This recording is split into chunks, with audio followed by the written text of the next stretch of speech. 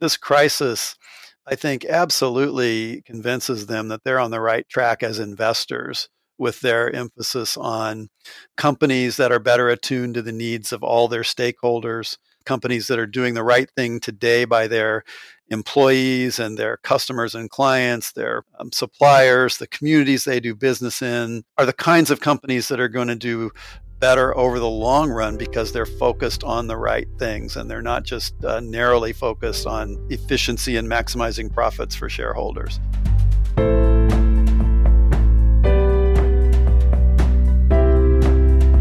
Welcome to Sustainability Leaders. I'm Michael Torrance, Chief Sustainability Officer with BMO Financial Group.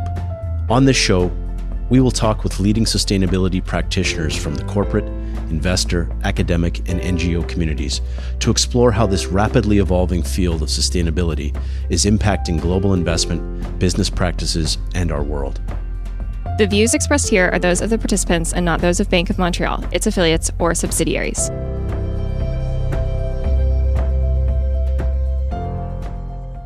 I'm Manju Seal. We have with us today John Hale, who is Morningstar's Head of Sustainability Research. In that role, he directs their research into the environmental, social, and governance investing practices of mutual funds and exchange-traded funds. An incisive analyst and writer, Hale authors the bi-weekly Sustainability Matters column on Morningstar.com, which is widely read. He's regularly quoted by the media on ESG matters and speaks often on sustainable investing at industry conferences and other events.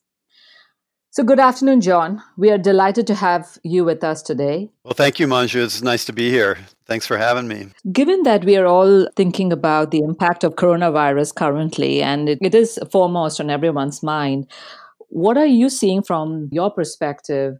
You know, ESG portfolio managers, of course, are investors first. And like everyone, I think they are concerned about the tremendous uncertainty surrounding both the containment of the virus and how long it could take to get a vaccine. But because that's all connected to consumer demand and people have to be able to interact and to get their jobs back before they can spend money again. And I think the difference with ESG-oriented investors and PMs that I've talked to is that this crisis, I think, absolutely convinces them that they're on the right track as investors. And so, I think this crisis and its aftermath is going to shed some light on who really is a good corporate citizen and who isn't. And I think we had already been seeing rising expectations for corporate behavior before the crisis. I think it's just going to continue in the aftermath.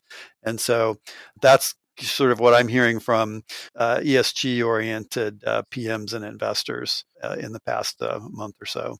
When we think about the coronavirus and the kind of impact it's had on financial markets, given the time period of, say, January through March, have you done some analysis to be able to say these are the kinds of funds that have done better than others? Or is that too short a time period to say we really can make a full assessment now and let's see when the dust settles?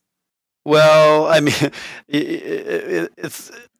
we will have to see when the dust settles, I think, to make a fuller assessment. But in the first quarter, the sustainable funds that I follow in my universities are open-end and exchange-traded funds, available to U.S. investors. There's about 311 of them currently in my database, and 200 and some odd of those are equity funds. They did outperform during March and during the first quarter on the whole. And I think it's interesting for at least one key reason. I mean, on the one hand, you've got to say, well, they're equity funds, right? So they lost a lot of money in the first quarter, just like any other equity fund. But I think the fact that so many of them did outperform helps demonstrate the fact that investing with an ESG focus is something that can do well in all types of market environments, because these funds were performing pretty well on average prior to the pandemic, but many of them had not been through in a market like this. And, not that many of them were around during the financial crisis. We've had a tremendous number of new launches in the past 5 years or so. So this was really the first test. And given the fact that there's, kind of a longstanding myth out there that sustainable funds, the SRI funds that kind of preceded them, underperformed, the fact that they were able to outperform during the first quarter, I think, was notable, and I think it will continue during the downturn. And just to give you a sense of the outperformance for the quarter, 70% of sustainable equity funds finished in the top half of their respective Morningstar peer groups, which are based on, the area of the market a fund invests in. So U.S., non-U.S., large cap, small cap, et cetera. And so these peer groups contain both sustainable funds and conventional funds. And so sustainable funds were decisively overrepresented in the top halves of their respective peer groups. And even to put a little finer point on it, 44% of the sustainable equity funds finished in the top quartile of their peer group, while only 11% finished in the bottom quartile of their peer group. So quite an imbalance. I mean, like I said, on average, you would just expect it to be 25% of funds finishing in each quartile. So I thought that was notable. And so, the question arises, well, why? Why did ESG do well? And I think it's because the high ESG rated companies tend to be less exposed to systematic risks. And certainly the onset of a pandemic, very suddenly is an example of that. Why are they less exposed to systematic risk? Well, because I think being well prepared to address ESG issues is a great indicator that a company is managing risk with the thoroughness that is increasingly expected, not only by shareholders, but by other stakeholders as well. So it's not just a narrow focus on financial risk. It's on, larger substantive issues, and companies that have done a good job of that, tend to be the kinds of companies that are more resilient. So for our listeners, I think it would also be helpful to understand at this point, when you go through your analysis and you've built this universe that you look at, how do you select these funds? What is the process for your analysis for sustainable investment funds?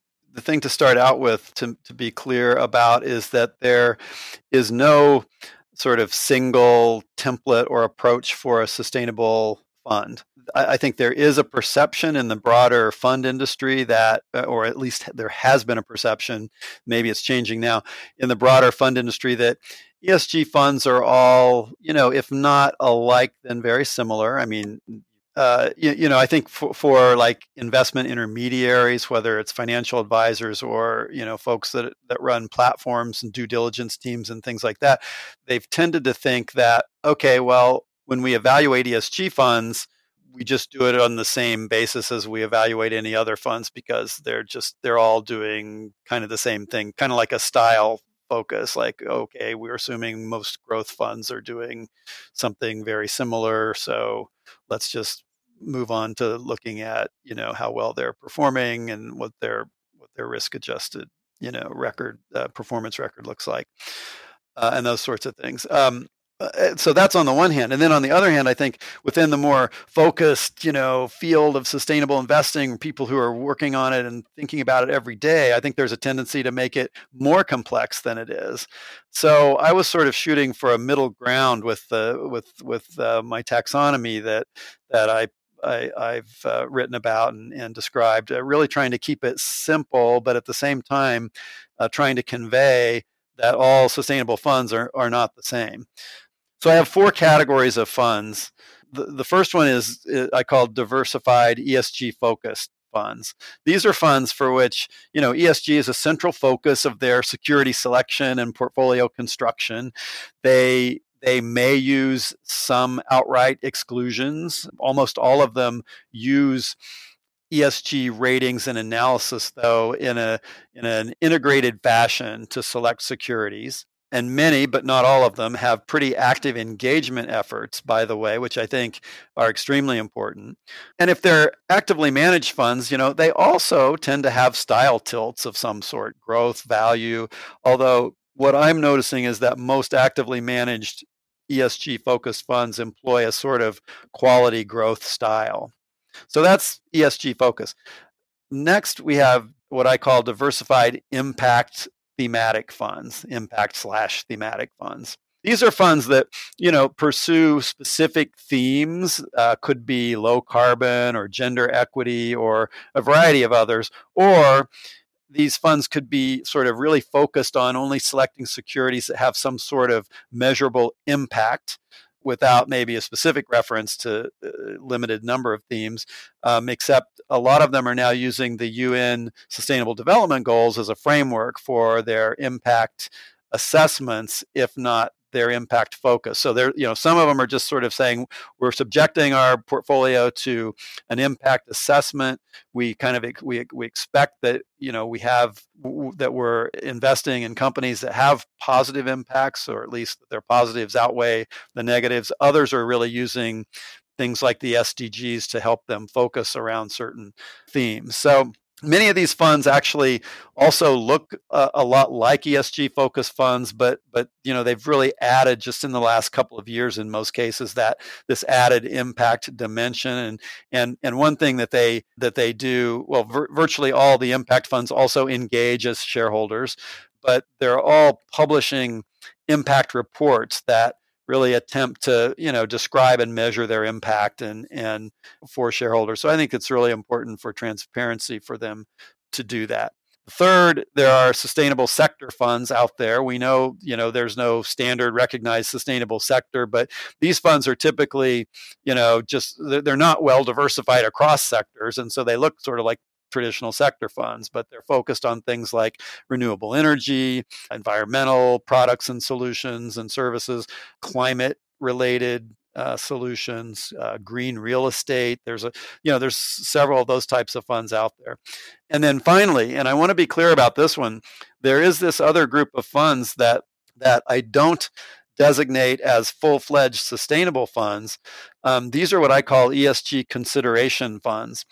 These are otherwise conventional funds that now include some level of literally consideration of ESG factors in their process, but don't have an out-and-out ESG or impact focus. So that's kind of the basics. I just think of sustainable funds kind of as an umbrella term, consisting of ESG focused, impact thematic, and sustainable sector funds, and then sort of outside of the full-fledged sustainable funds rubric sit these ESG consideration funds. So the ESG consideration funds, when you think about those, plus the sustainable various types of funds you just talked about, the ESG focus, impact thematic, and sustainable sector, do you find that this taxonomy that you all have adopted is quite different than often that is referred to in the industry, like that GSIA puts out there, right? And so I'm curious, what sort of led you all to go down this path of simplifying it a lot more than what GSIA or the Global Sustainable Investment Review puts out? So it would be good to understand what are the differences and what took you down this path. When I put this together, I sort of considered using those rubrics as a way to do it. But what I found is that when you're thinking about funds, that the breakdown was, I thought, a little too granular to truly get a sense of what a fund was doing. Like there's always a list that says there's ESG integration funds, and then there's positive screening, and there's negative screening. And so I guess what I noticed about the funds is that a lot of them do, use a variety of those approaches. It's not just one single approach. So a lot of ESG focused funds have exclusions. Some of them have quite a few negative exclusions. Others might have one or two. Some of them have none, but it's not really, it doesn't really, in my mind, detract away from the fact that ESG is really the focus of this particular strategy. Similarly, there's often a list, other taxonomies or just descriptions of different approaches to ESG, we'll list ESG integration and positive screening. Well, positive screening sort of refers to using ESG ratings or analyses of some sort and focusing on the leaders, the sustainability leaders, where integration kind of implies that ESG is sort of fully integrated in the analyst's or the portfolio manager's mind at every level of decision. I think in practice, it's pretty hard to separate those two things out. In fact, when we first actually sent a questionnaire 2 summers ago to a number of funds in the U.S. that we knew were focused on ESG, and we used those options and ask them to just like check the box. And what we were getting back was it was hard to even untangle, because almost everyone selected ESG integration. Many said ESG integration, positive screening. Many said, all three. But then when we tried to talk to them about like what and why they chose what they chose, we didn't find a lot of consistency. So those that said ESG integration only, upon questioning, would tell us, well, yeah, we also basically use some version of positive screening, and oh yeah, we do have a couple of basic negative screens. So anyway, I felt like some of those rubrics that sort of said here are different approaches to ESG. I think they're useful and accurate in that sense, but to characterize funds as though they would only have one of those focuses, I didn't think was like the actual reality when we looked into these funds, that most ESG focused funds do make use of several of those types of approaches. Yeah, that makes a lot of sense. So I'm wondering, for our listeners out there, would you have some steps how to think about this? How does one plow through ESG data, given that also a lot of what's happening in the industry today is integrating ESG data is a task that some of the bigger money managers or asset managers can undertake. So how does one go about this if you are a smaller boutique shop or a hedge fund and you want to make this part of your analysis? A couple of things I guess I would say to that. My recommendation would be to not rely on ESG data providers to be who educates you about ESG and how you want to approach it. So I think what I've seen happen over the years is that recent years, especially when more conventional asset managers want to start like doing ESG, so to speak, is they don't really have that a clear sense of direction, and they start talking to ESG data providers, and that's who's educating them about ESG, and it becomes kind of a strange fit there. I mean, I think it's much better, and there's so much more information available today that it's better, I think, to figure out as an asset manager what kind of data you need to execute your strategy, your ESG strategy, and then to seek a match with the data providers that you think come closest to that.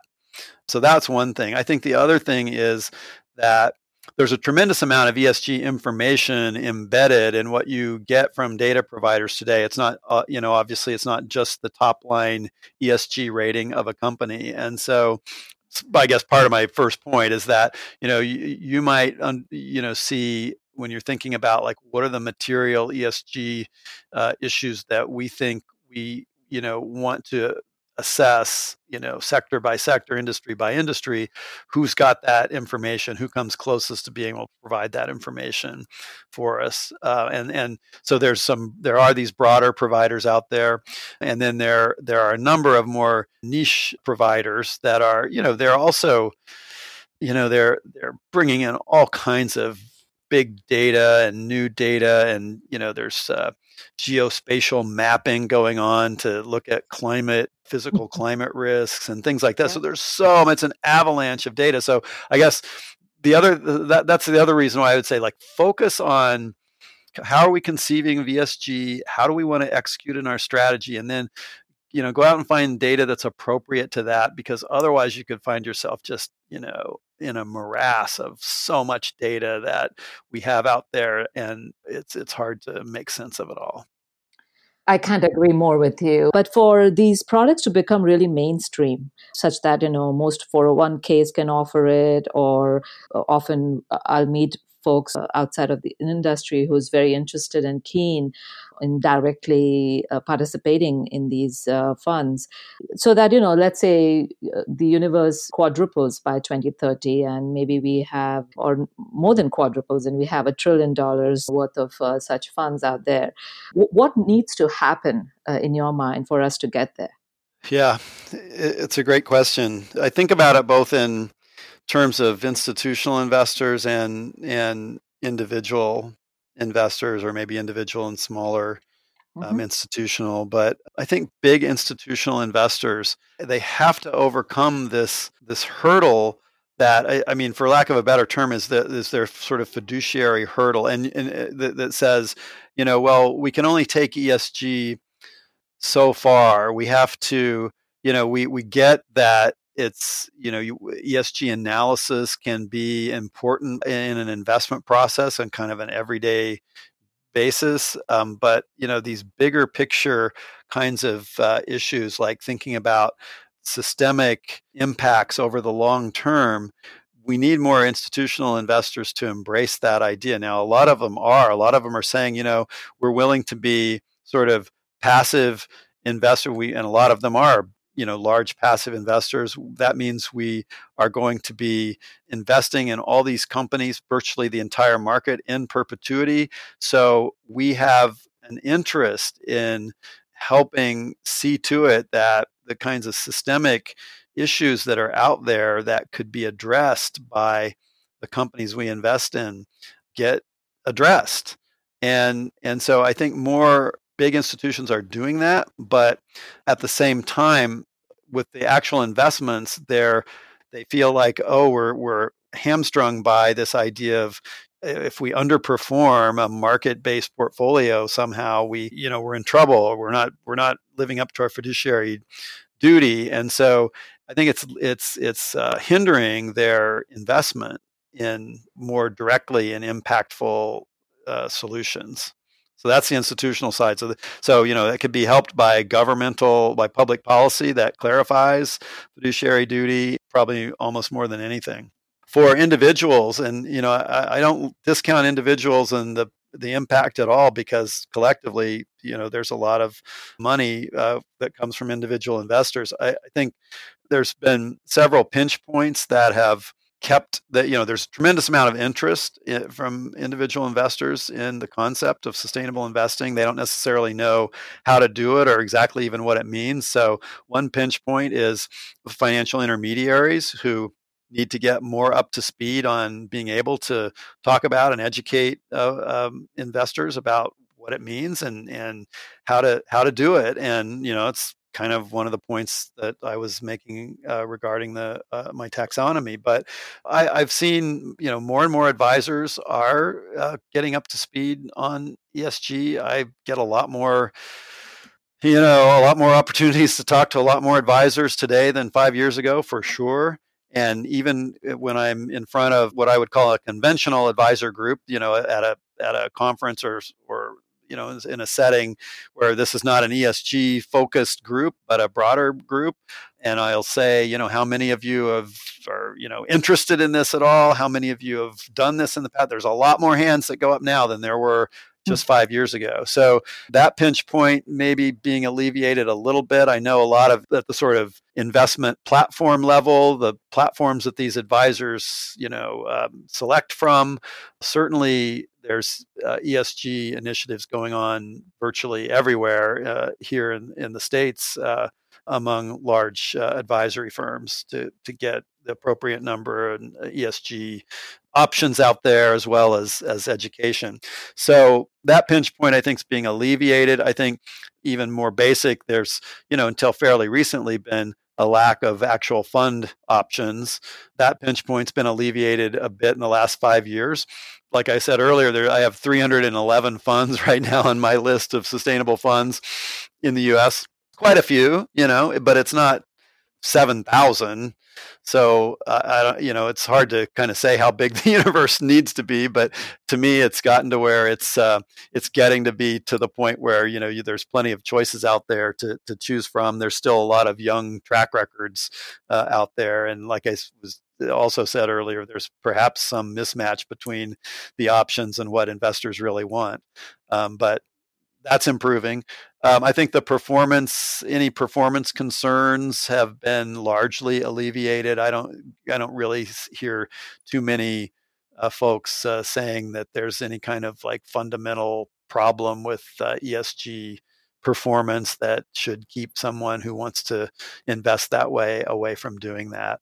So I think that's and stuff like the first quarter of this year helps alleviate that issue. And then I guess finally, you just got to understand too, there's quite a bit of inertia, involved in investing, both for individuals and even for institutions as well. Just it takes a while from the point where you become interested in sustainable investing to the point where you are really looking into it, to the point where you actually have a chance to make the investment. When you're looking outside of the United States, what does that universe look like for you in terms of what you track and capture? Yeah. Well, we're getting more up to speed on the rest of the world, but one of the things that we're finding is that in Europe and the UK, there's a lot more funds that do this.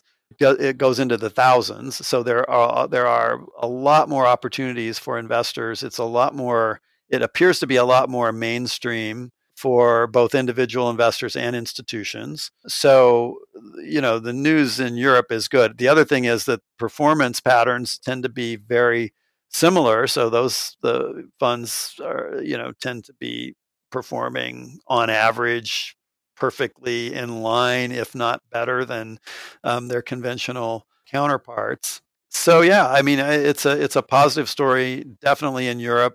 Other areas, a little, even slower probably than the U.S. But whereas, say, in Australia, there wasn't much activity to speak of 5 years ago, there's a fair amount now, and same goes for Canada. Asia, it's mainly an institutional thing there, but the U.S. is the biggest market. It's I think the real key to really making this a truly big thing. But and we have so much to grow. We have so much room to grow in the U.S. is the thing about it, and whether we'll get there remains to be seen. And how about green bond funds? Do you look at them much, or is that something that Morningstar tracks? Well, yes, green bond and green bond funds are interesting. Also just say, even beyond that, the whole fixed income side of this is actually pretty interesting. There's definitely a growing impact component to what I would call, sustainable fixed income investing that, you can, even, more straightforward way in some ways than with stocks. You can look at the actual use of proceeds of any bond and connect that with impact aims that you might have for a fund. So there are a lot of ESG fixed income funds in the U.S. that are doing that, and that would they would include green bonds. They would also have some conventional bonds in their portfolios, like for their corporate sleeve. They would still use ESG information to evaluate companies, but there's quite a lot of focus on green bonds and other social bonds. I think green bonds, it's a great way for companies to attract investors and potentially get better pricing for their bonds. It's kind of plain and simple. It's a little bit of a different question over the long run, whether that is going to result in good performance for green bond funds, because green bonds could get overvalued. And so that's kind of I think an issue that's kind of hanging out there with green bond funds. I like to look for those, and most of them are doing this, that have some flexibility to kind of range a little bit outside of the green bond, the pure green bond exposure, just in case there's supply issues or pricing issues that they need to address on behalf of their fund shareholders. But I think it's a great way for bond investors who are interested in sustainability and impact to invest, because basically you can structure these funds where on a credit quality and interest rate risk dimension, they can be pretty much the same as core bond funds. So you're getting similar exposure to those kinds of characteristics. So I'm just wondering, as you look at the next 10 years or 20 years, what are some things that come to your mind in terms of what you would like to see? And what are some things that would enhance and facilitate the growth of this market, and also allow us to see that there is a lot more trust and transparency? Because I think often we hear about the social washing, greenwashing concerns, or not making enough returns, perhaps. I think we've come a long ways from that conversation now, but I still do come across that. So there are all these various concerns or attributes made towards this nascent growing market. So what is it that you would like to see? Yeah. So I think I would like to see reflected among investors the broader attitude of society towards what appropriate corporate behavior and corporate purpose should be. And by that I mean, we've got a mismatch, or we've had a mismatch in that recently, and I think it's had negative effects on society and the planet. So, if you look, there's a company called, it's a nonprofit called Just Capital, that surveys Americans on their attitudes towards corporate America. And, it's very clear from those surveys, and it's not a partisan thing. It's not, there's not a lot of regional variation. It's very clear that the expectations that people have for corporate America is to treat their stakeholders with the same level of care and respect based on performance metrics too, as they do their shareholders. That we've heard very often, just really in the past 6 months or so, a lot about this notion of stakeholder capitalism, and that we need to be moving in that direction, and perhaps we are moving in that direction. And so that's what I would like to see a decade from now is sustainable investors really evaluating companies that have made claims that said, yes, we agree, we want to be focused on our broader corporate purpose and on our stakeholders as much as on our shareholders. Are they doing it and holding their feet to the fire, instead of the situation we have today, which is nowhere close to that?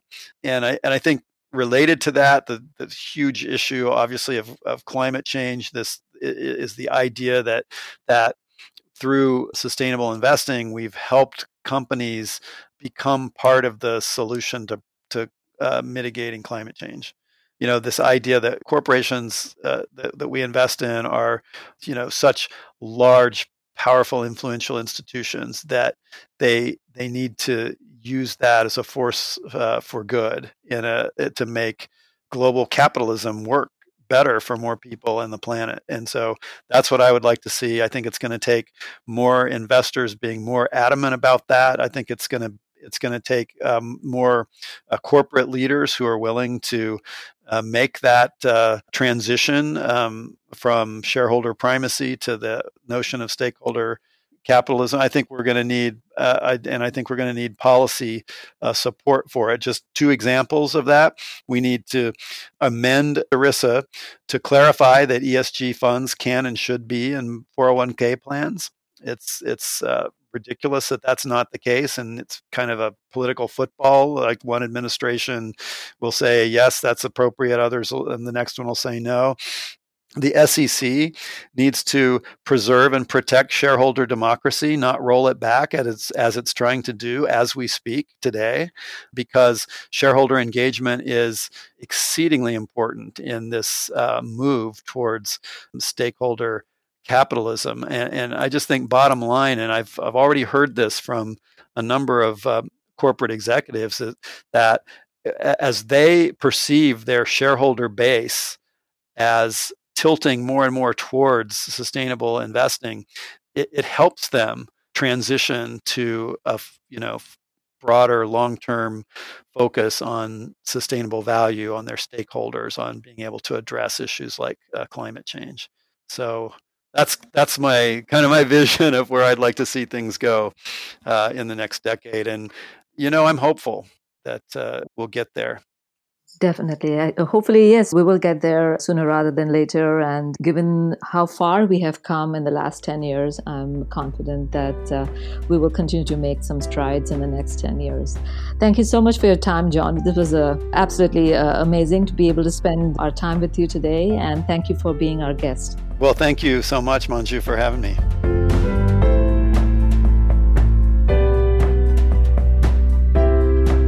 Thanks for listening to Sustainability Leaders. This podcast is presented by BMO Financial Group. To access all the resources we discussed in today's episode and to see our other podcasts, visit us at bmo.com/sustainability leaders. You can listen and subscribe free to our show on Apple Podcasts or your favorite podcast provider, and we'll greatly appreciate a rating and review and any feedback that you might have. Our show and resources are produced with support from BMO's marketing team and Puddle Creative. Until next time, I'm Michael Torrance. Have a great week. The views expressed here are those of the participants and not those of Bank of Montreal, its affiliates, or subsidiaries. This is not intended to serve as a complete analysis of every material fact regarding any company, industry, strategy, or security. This presentation may contain forward-looking statements. Investors are cautioned not to place undue reliance on such statements as actual results could vary. This presentation is for general information purposes only and does not constitute investment, legal, or tax advice, and is not intended as an endorsement of any specific investment product or service. Individual investors should consult with an investment, tax, and/or legal professional about their personal situation. Past performance is not indicative of future results.